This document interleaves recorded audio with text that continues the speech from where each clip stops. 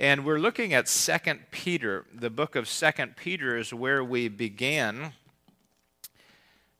2 Peter chapter number 1.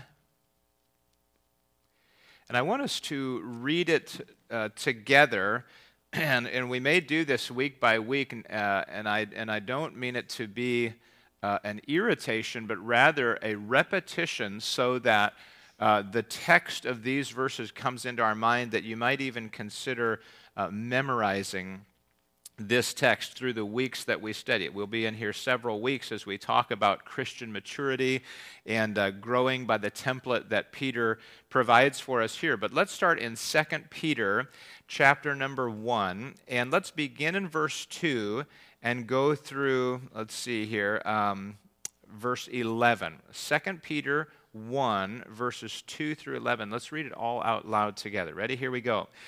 Grace and peace be multiplied unto you through the knowledge of God and of Jesus our Lord, according as his divine power hath given unto us all things that pertain unto life and godliness, through the knowledge of him that hath called us to glory and virtue, whereby are given unto us exceeding great and precious promises, that by these ye might be partakers of the divine nature, having escaped the corruption that is in the world through lust.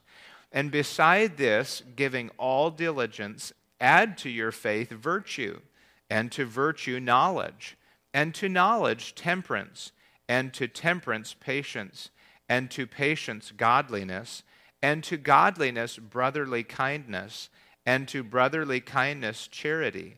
For if these things be in you and abound, they make you that ye shall neither be barren nor unfruitful in the knowledge of our Lord Jesus Christ.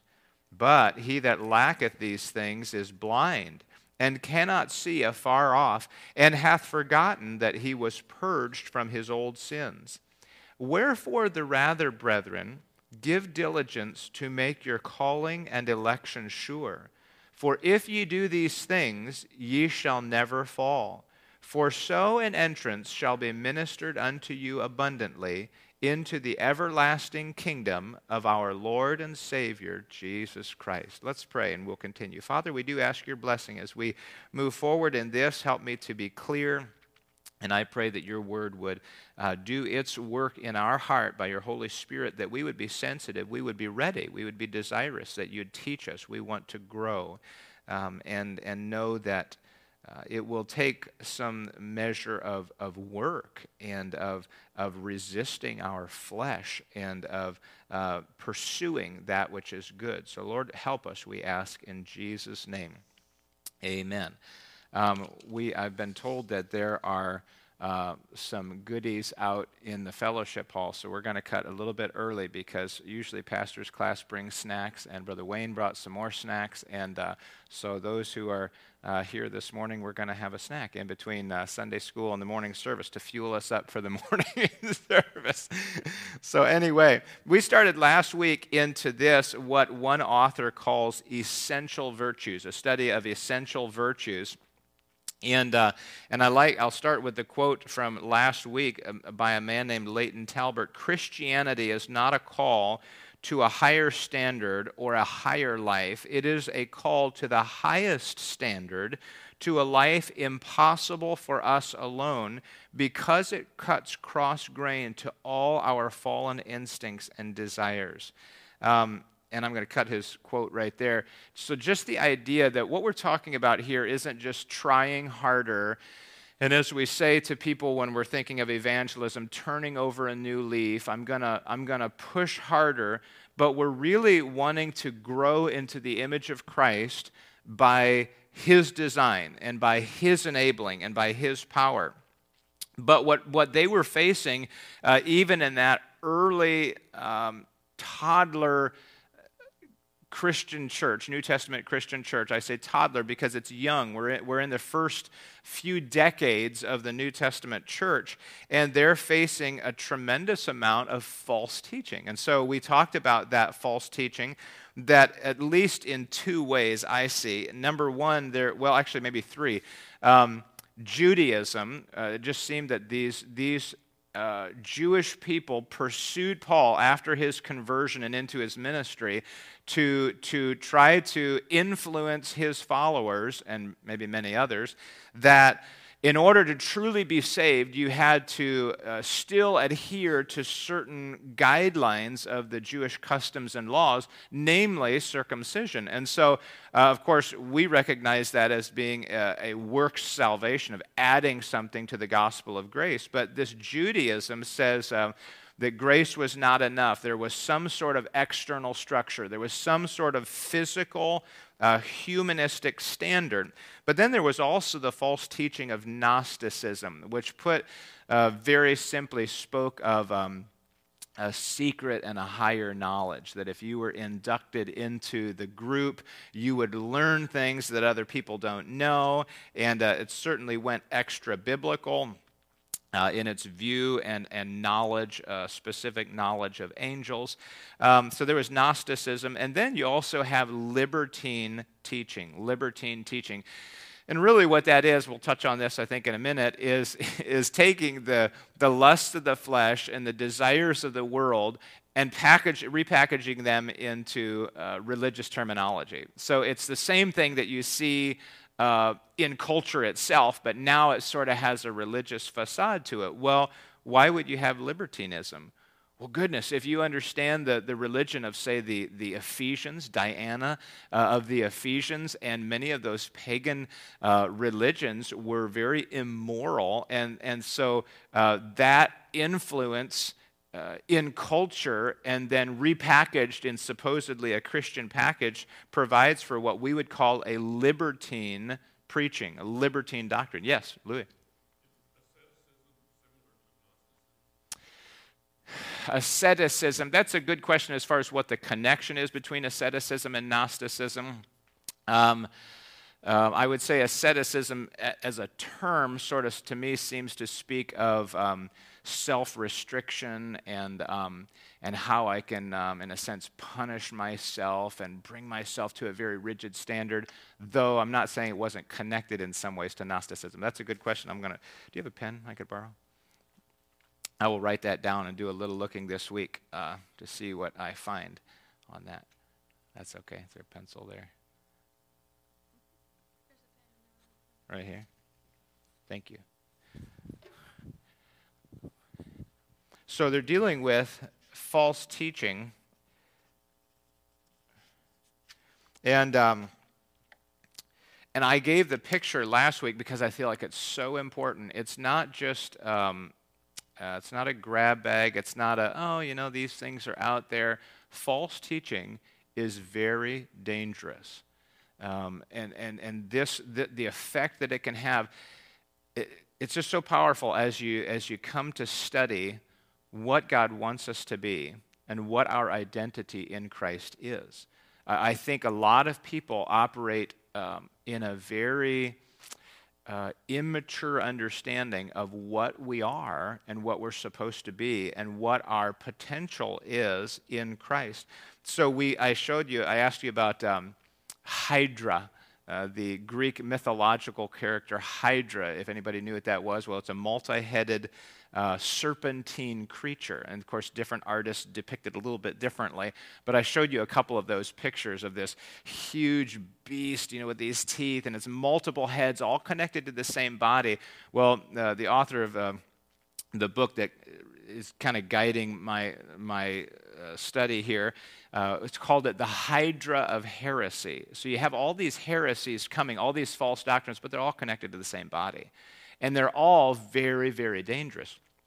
So he's confronting here, God's way and opposed to the false teaching that would be rampant even in the first century. And you think about that. If Satan was so active within years, decades, we know really within minutes and even during the ministry of Christ, that he was active to overturn, to undermine, to distort, to pervert, even in the first generation of the Christian church, that multiple heresies were coming up and dealing with those, and whether it dealt with the person of Christ or the doctrine of grace. We kind of saw that last week. So we're understanding the context into which Peter's writing. That's important, that it's not just a flat text. It's not devoid of any context. It was written in a historical context, and it was in a context of false teaching. More than that, there was religious pluralism. We talked about that and how the things that he saw in his day, in his context, in his society were similar to what we see in our days. Things such as religious pluralism, cultural corruption. We talked about evidences of the debasement of our society, the expression of evil. Libertine living. What does libertine living do? Well, it rejects authority. It promotes autonomy and sensuality. Well, open our eyes to the 21st century where you be you, and don't let other people tell you what to do. In fact, the hero of the story is the one that breaks away from the rules and decides nobody else is going to define me. I'll define. Well, we have to be really careful of that because that's the underpinnings of libertine thought, and then false teaching, which would be the distorting of grace and the denying of the biblical Christ. So what we're dealing with here is, at the very least, the antidote to this false teaching. Here's what God wants us to know. Here's his template for Christian growth. And so his desire is Christian maturity, growth into the likeness of Jesus Christ. So this causes us to see that this is not an issue of Christian extras.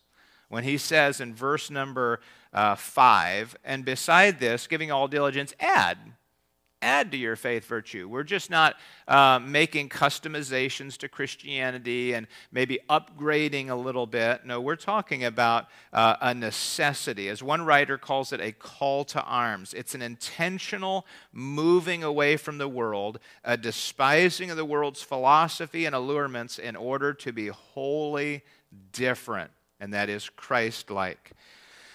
To consider the other direction, to fail in these things, to say, I'm not going to take it seriously. I'm going to be influenced by the false teaching. I'm not going to see the hydra of heresy for what it really is. I'm just going to say, look, we need to relax a little bit here. To fail in these things isn't just a oops, I lost on a bet. I lost $100. No, it's a destructive defeat. To me, seeing this issue accurately helps to clarify and motivate the issue of discipleship.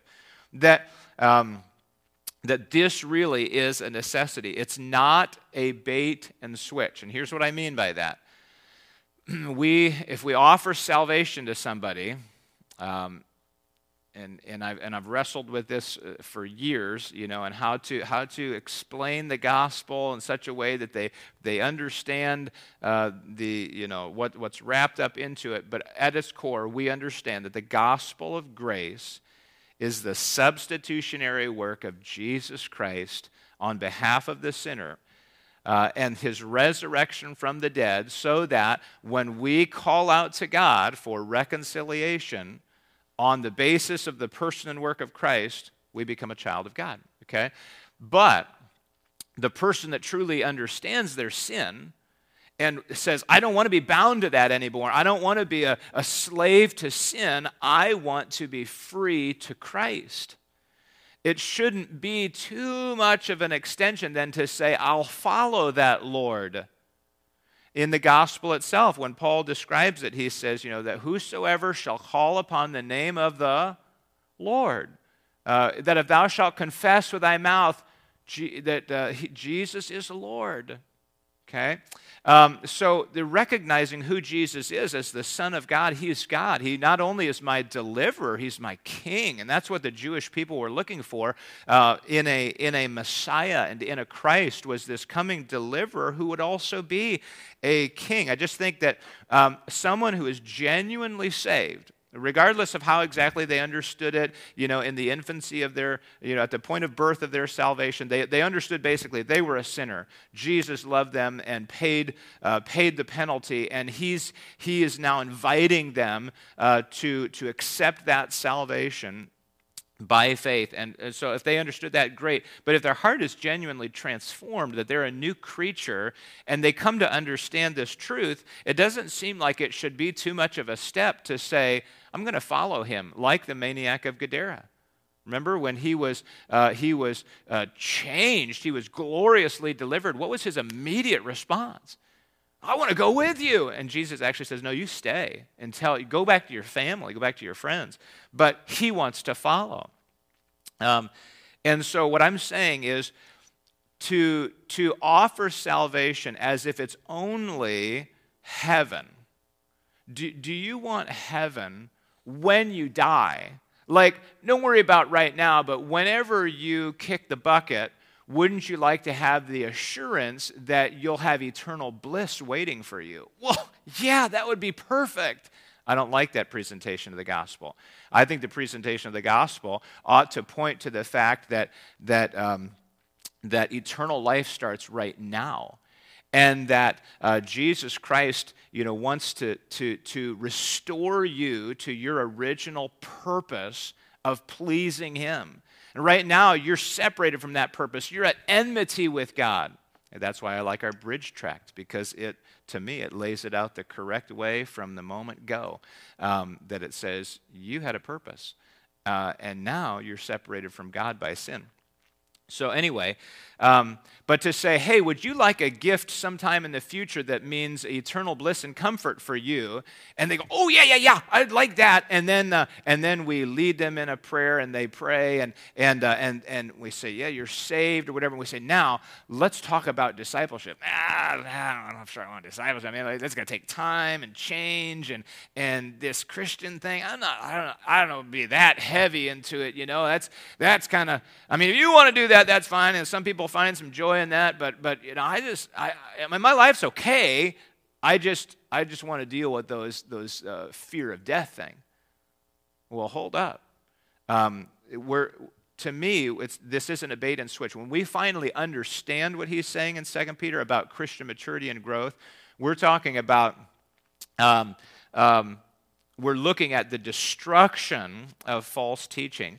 Christian maturity, growth in the knowledge of our Lord and Savior, listen to me, is the avenue to victory and glory and health.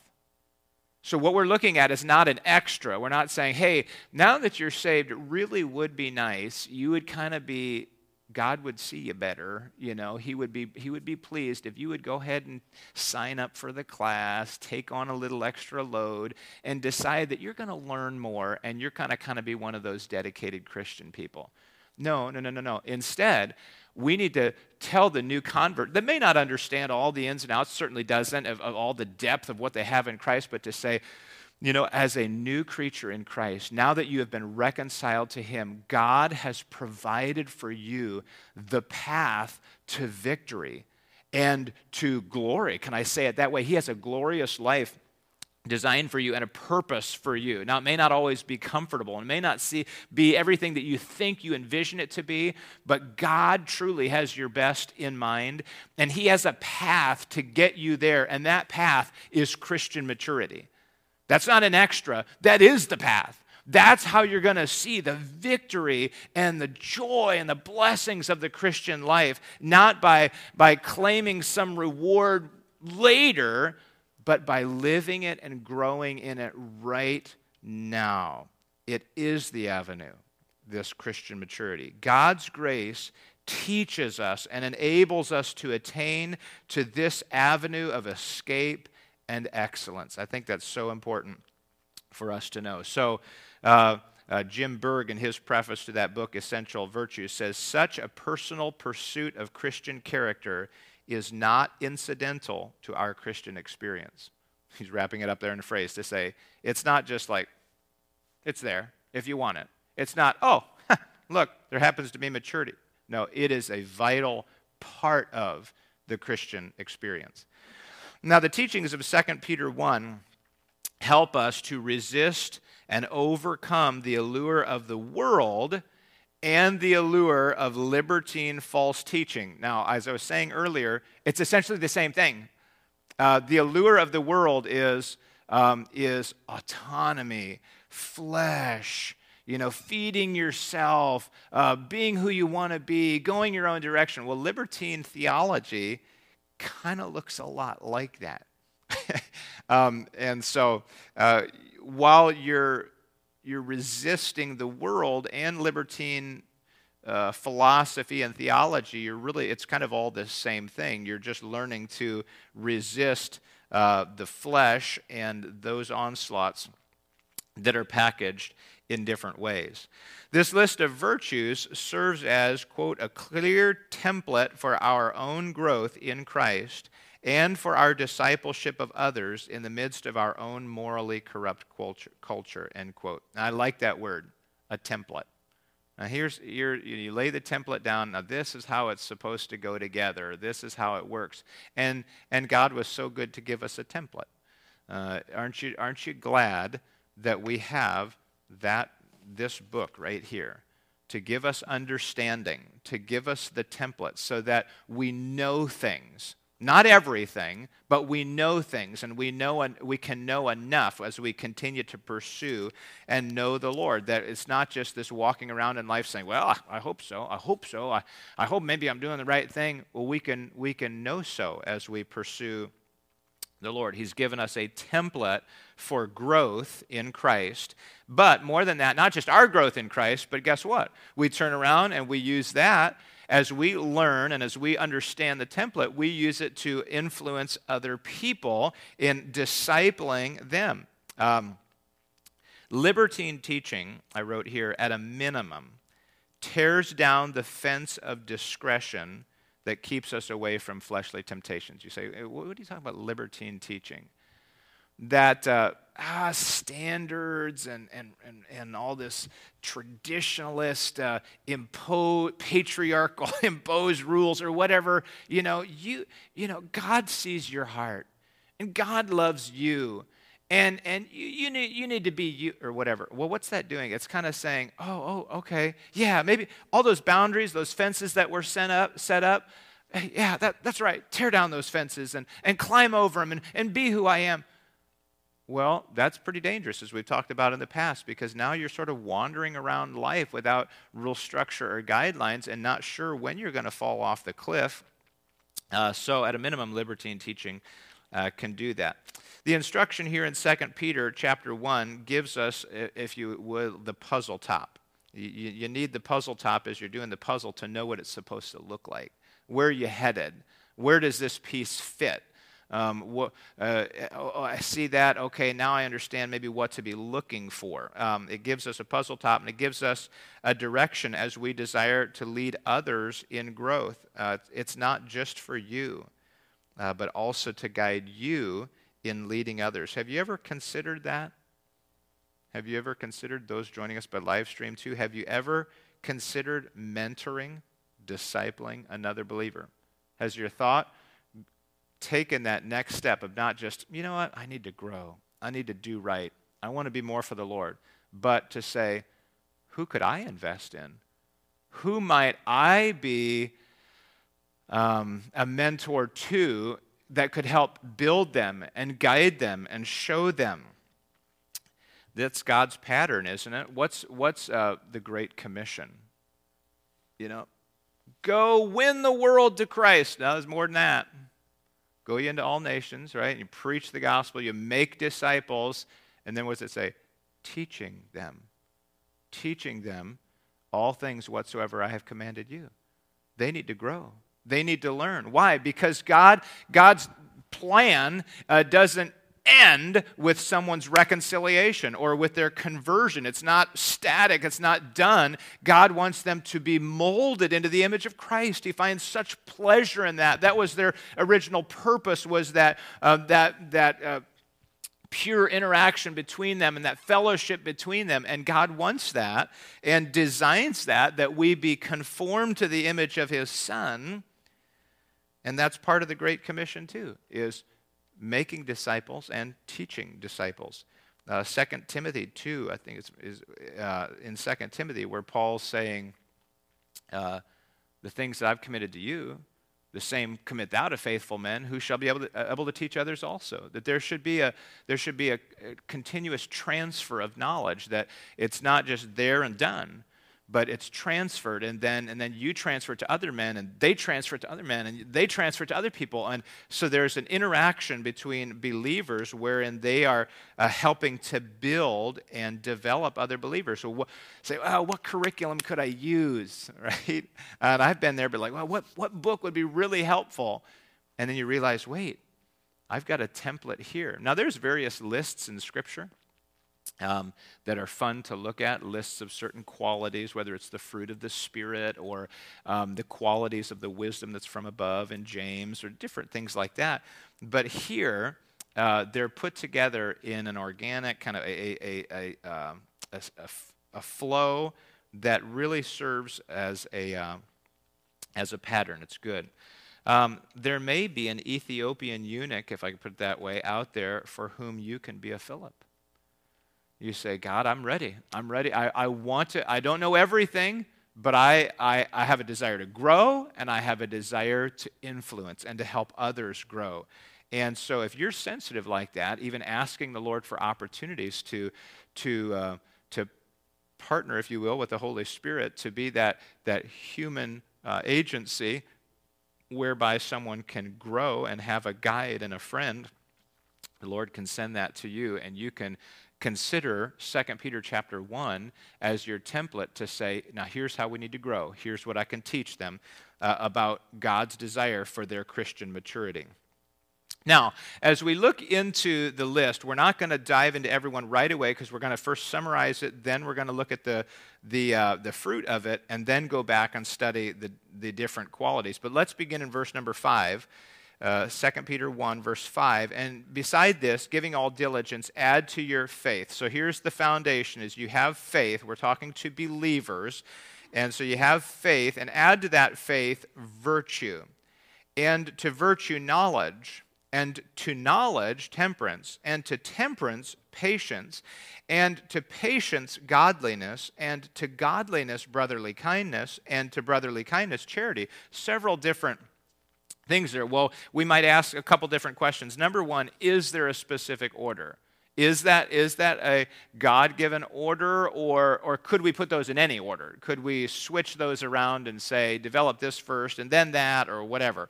And another question would be, does one have to be completed before the other can be added? Do I have to sort of accomplish the first one, finish the lesson, get my parents to sign it, and then move on to the next one? Well, here's some answers. According to some, the grammatical sequence in that text indicates order, and I agree. If you, let's see, it says, giving all diligence, add to your faith virtue, and to virtue knowledge. When we read the English word to, you could also see it in the original as in.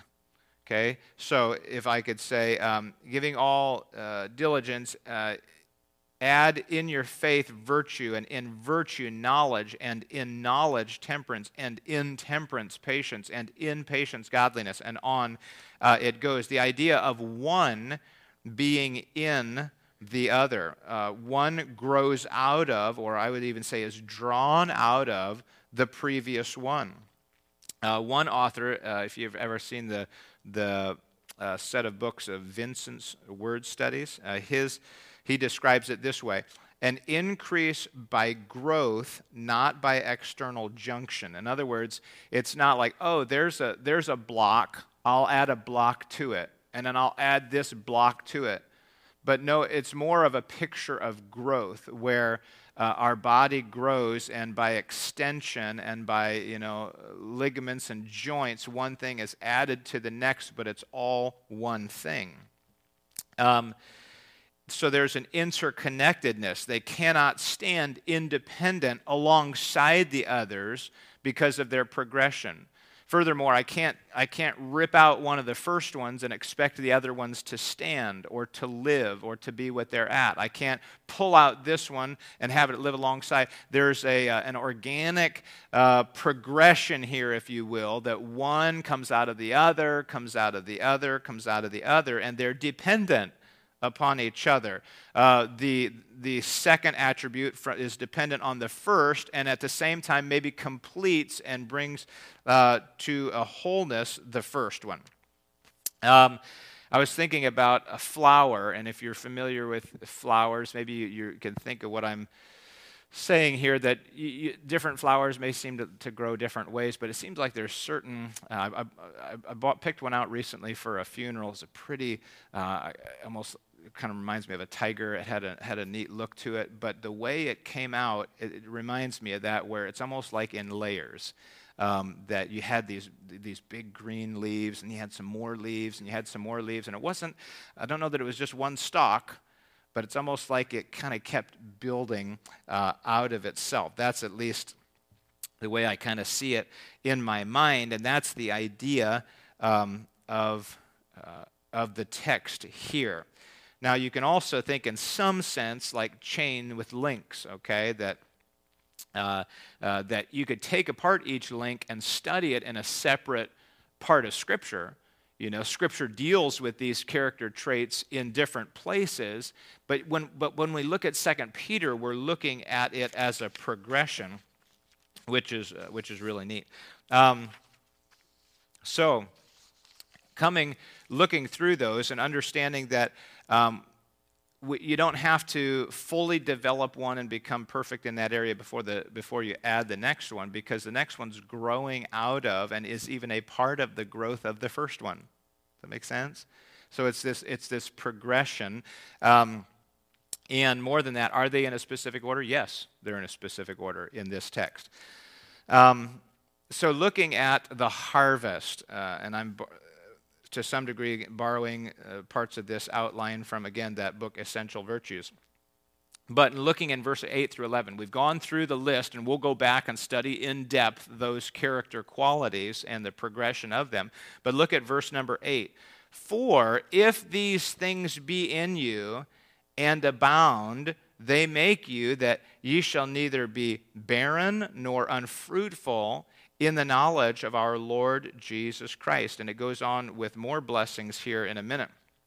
But notice the first wording of verse 8. What is the intention? What's the desire? What's the goal? If these things be in you and what?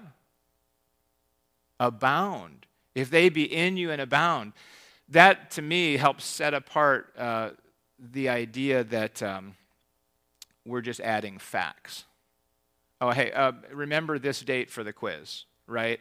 Oh, remember this fact too, and memorize this list. No, if this is in you and abounds. Remember in John 15, if ye abide in me and my words abide in you. Boy, if my words are in you and remain, Colossians chapter 3:16, let the word of Christ dwell in you richly in all wisdom. So they get the idea that the word not just being in our mind and our intellect, but residing in us and living in us richly and abounding and growing.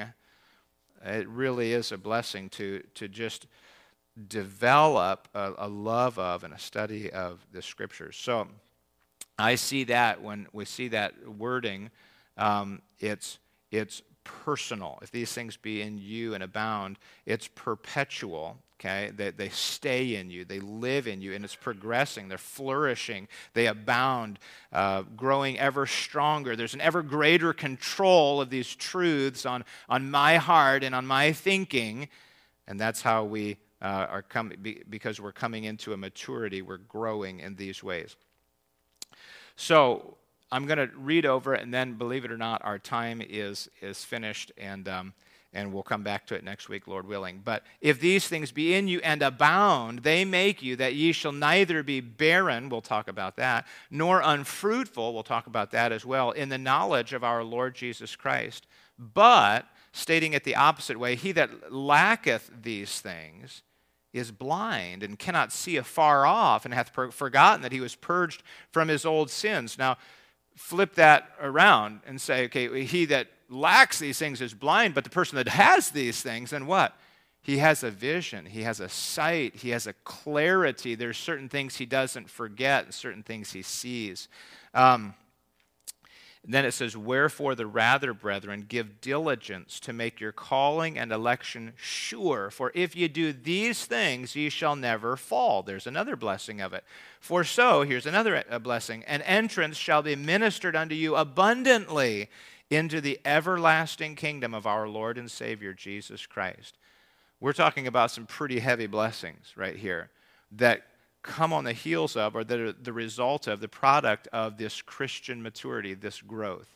So on the one hand, as we come into the front side of it, we say, this is an absolute necessity. This is God's path to the victory and the blessings that he wants to offer. And on the other side of it, not only is it that path to victory and blessings, we begin to see those blessings and we go, wow, that we're not barren, but that we're active and that we're fruitful, and that we have a vision, meaning we have a clarity, a spiritual clarity, and that an entrance is ministered abundantly into the everlasting kingdom of our Lord and Savior. We want to know that we can end well, and when we get there, not just eternal bliss, but truly the pleasure of our Savior.